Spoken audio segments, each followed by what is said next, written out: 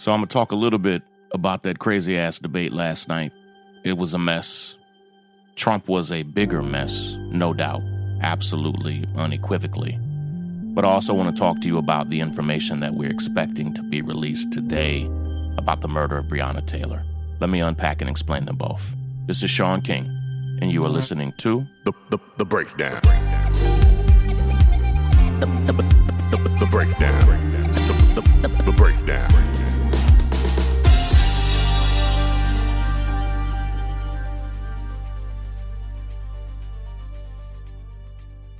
So, like you, I had a few hours to sleep on the debate, and I listened to the first part of it. My wife and I were in the car, and even listening to it was just maddening. I mean, from the opening bell, from when it first started, and I think we heard the first 45 minutes, and then I watched the final 45 minutes. And there were a few little comments or moments that Biden did okay, but Trump was just horrible. And I tweeted this last night, and because I think about it anytime I either see Trump debate or in the lead up to a debate. Earlier, I believe it was earlier this year, actually. Earlier this year, no, it was late last year, I believe. It was late last year. Man, quarantine has my the pandemic has my chronology all messed up. Couldn't think of what was 2019, what was 2020. Like it's all jammed up. I was in Vermont, and I had introduced Bernie Sanders at his kickoff rally in Vermont. It was one of the biggest honors of my life. It was a great event. And brought my whole family up there with me, and we stayed up in Vermont for a few days, actually. And we had an opportunity, my family and I had an opportunity to spend really the whole evening privately just with Bernie. We had dinner, we talked, we laughed. He had his kids and grandkids there. My kids were there, and they were, playing hide and go seek with his grandkids, and just hung out and had a wonderful time together. And we had a conversation about just how difficult it is to have a respectable, honest, sincere, earnest debate with Donald Trump. And at that time, Bernie obviously was still in the thick of running for the Democratic nomination. My God, I wish he won.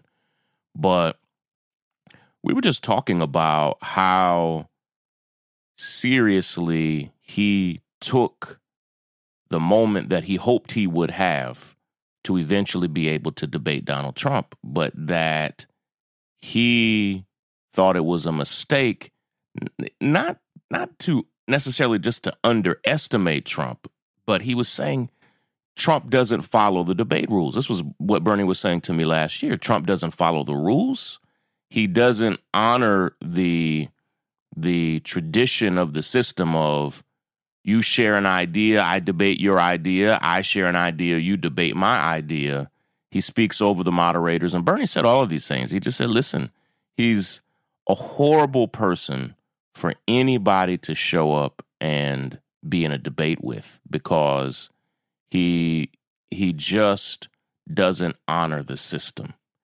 And I think that was proven true all night last night. He had a Fox News host.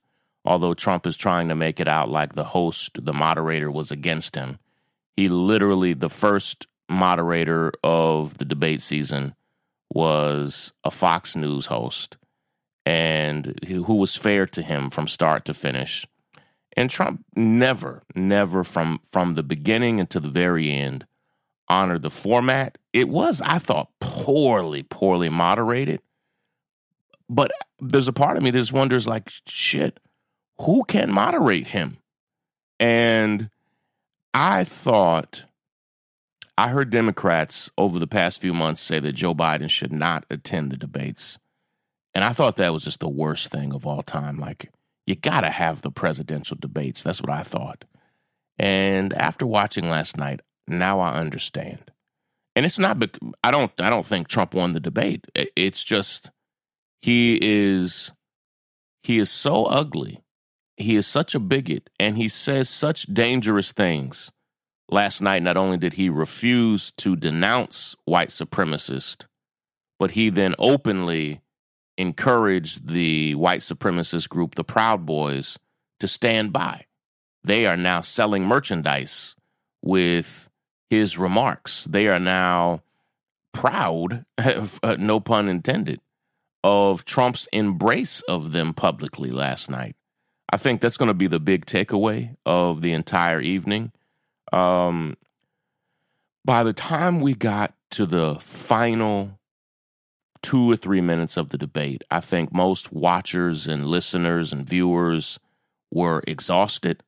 But I think most people missed something that I thought perhaps might have been the most dangerous moment of the debate, maybe even more dangerous than his embrace of white supremacy.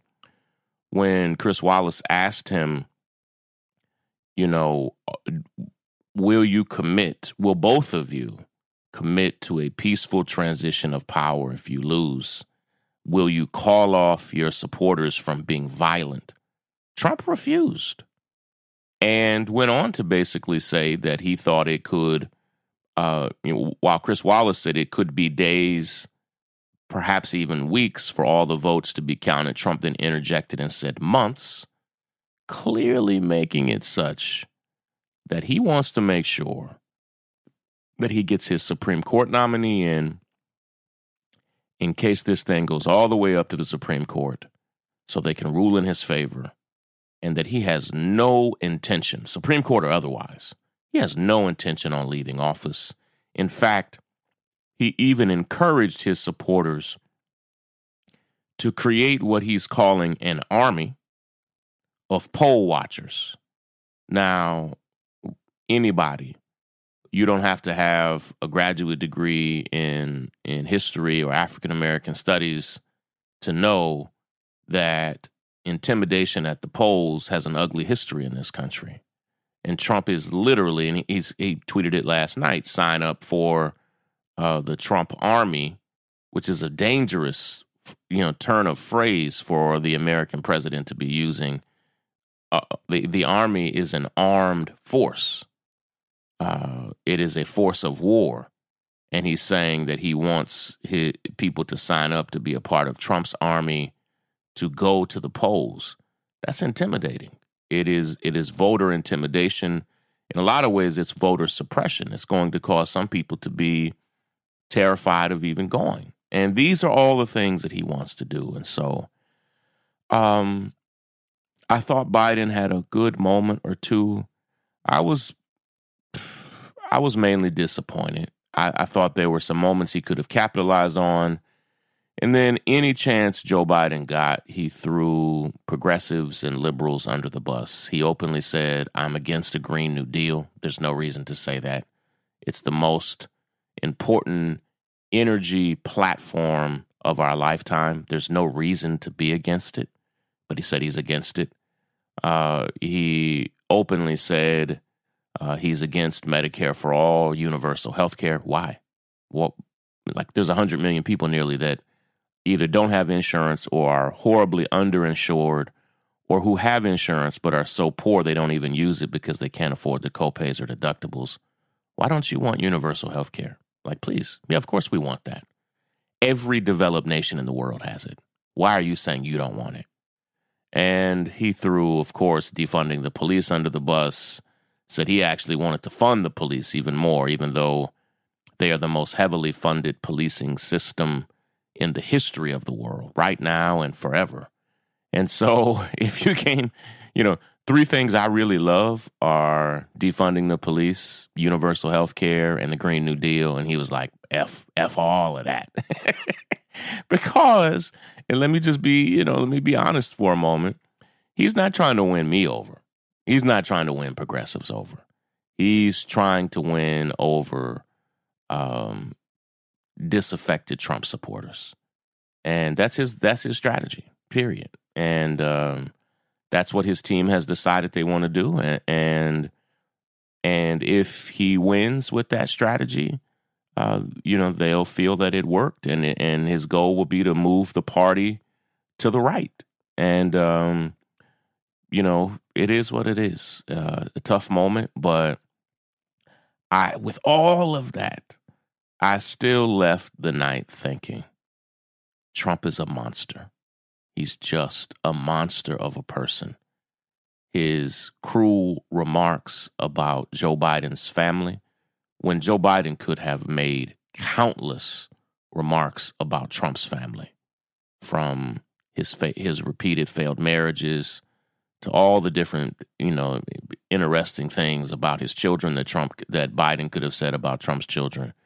Biden just wouldn't do it. It's inappropriate. It's wrong. And Donald Trump even began insulting Joe Biden's son, Beau, who was not only a military veteran, but an attorney general who had passed away. And just wrong, man. Just wrong. You all know how I feel. I'm not a Joe Biden fan, but it's like, leave that man's family alone. That man, for all of my feelings about Joe Biden on justice reform and everything else, that man has lost so much. And, leave the man's family out of this. This is a man whose first wife and daughter died in a car accident, whose son, who was his pride and joy, died of brain cancer, and his son, Hunter, who has struggled with drug addiction and life choices. Leave that man alone. Shit. I mean, good Lord. It's beneath the office of the presidency, but we already know that. Listen, I want to talk to you about what we expect to come out today in the Breonna Taylor case. It's a very, very important day. But first, I have a quick word from one of our favorite sponsors. I'll be right back. Listen, I love reading, and more than ever, I just need new information to help me be an effective leader, to help me understand the world better. But I'm so swamped with work all the time that I just don't always have the time to read like I want. And that's why I love Blinkist. Blinkist gathers the need-to-know information from thousands of nonfiction books, and it condenses them down into 15-minute clips that you can read or listen to. Now, with Blinkist, you get unlimited access to a massive library of condensed nonfiction books, all the books you want, and all for one low price. And right now, for a limited time, Blinkist has a special offer just for our audience. Go to Blinkist.com/breakdown. You can try it for free for 7 days, and you'll save 25% off of your new subscription. Now, that's Blinkist, spelled Blinkist. Blinkist.com/breakdown to start your 7-day free trial. And you also save 25% off, but only when you sign up at Blinkist.com/breakdown. Check it out and let me know what you think. The breakdown. The breakdown. The breakdown. So sometime today, it could be happening right now. I am recording this on Wednesday morning.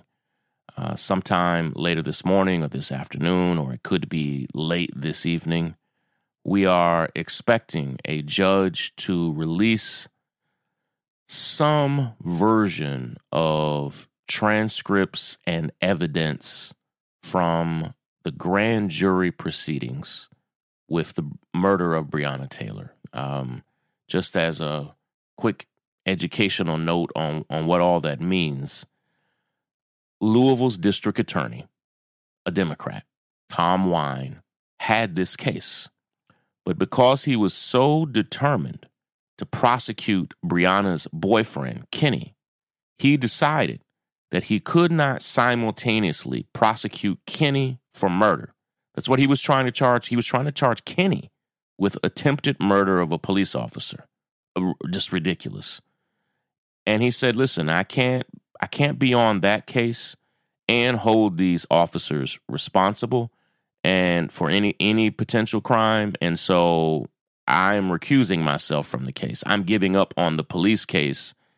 And he did that, knowing full well that it would then be given to the Republican Attorney General, Daniel Cameron, who is literally in the pockets of Louisville's police and Kentucky's police. They have endorsed him before he ran for office, before this murder ever took place. He openly, literally, I mean this cut and paste, he literally pledged his loyalty and support to them and said he would advocate for them, quote unquote, every single day he's in office. And that's what he did. He then took this to a local grand jury in Louisville, which is just a panel of jurors. It's a secret panel of jurors, and pretended in his press conference as if he presented all of the evidence and that the grand jury decided not to prosecute the police officers who shot and killed Breonna Taylor. And a grand juror filed an injunction saying, hold on. You are misrepresenting us.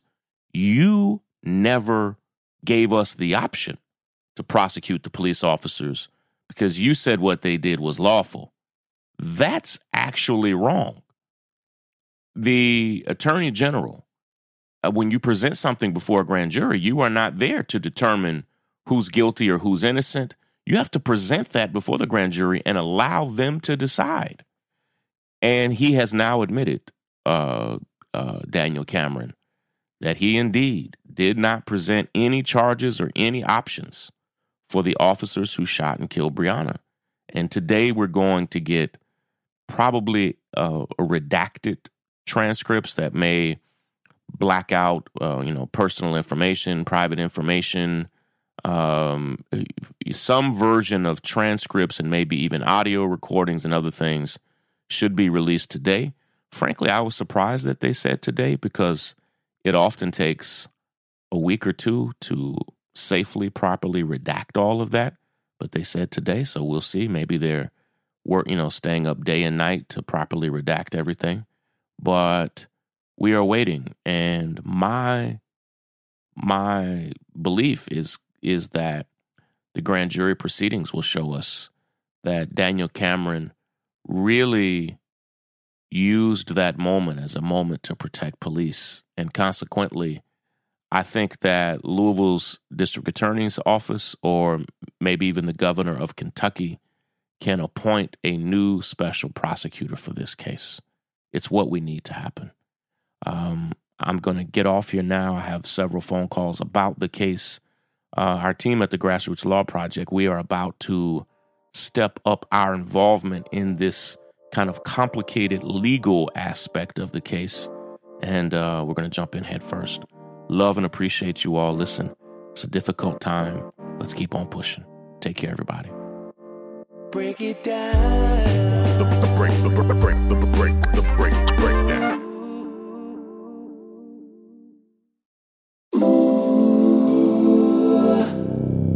It's the pathway to freedom. It's leading to the North Star. Hey, it's Nikki and Maria Elena, hosts of the North Star's newest podcast, America the Voiceless, a podcast that's about the right to vote and the fight to vote. We believe that all Americans have a voice, but far too many Americans hit roadblocks when it comes to casting their votes. In America the Voiceless, we hear from lawmakers, historians, activists, and everyday people as we unpack the barriers some Americans have to overcome to make sure their voices are heard during the voting process. You can listen to a new episode of America the Voiceless every Thursday this fall. All episodes are available on thenorthstar.com, Spotify, Apple Podcasts, and wherever you listen to podcasts. America the Voiceless.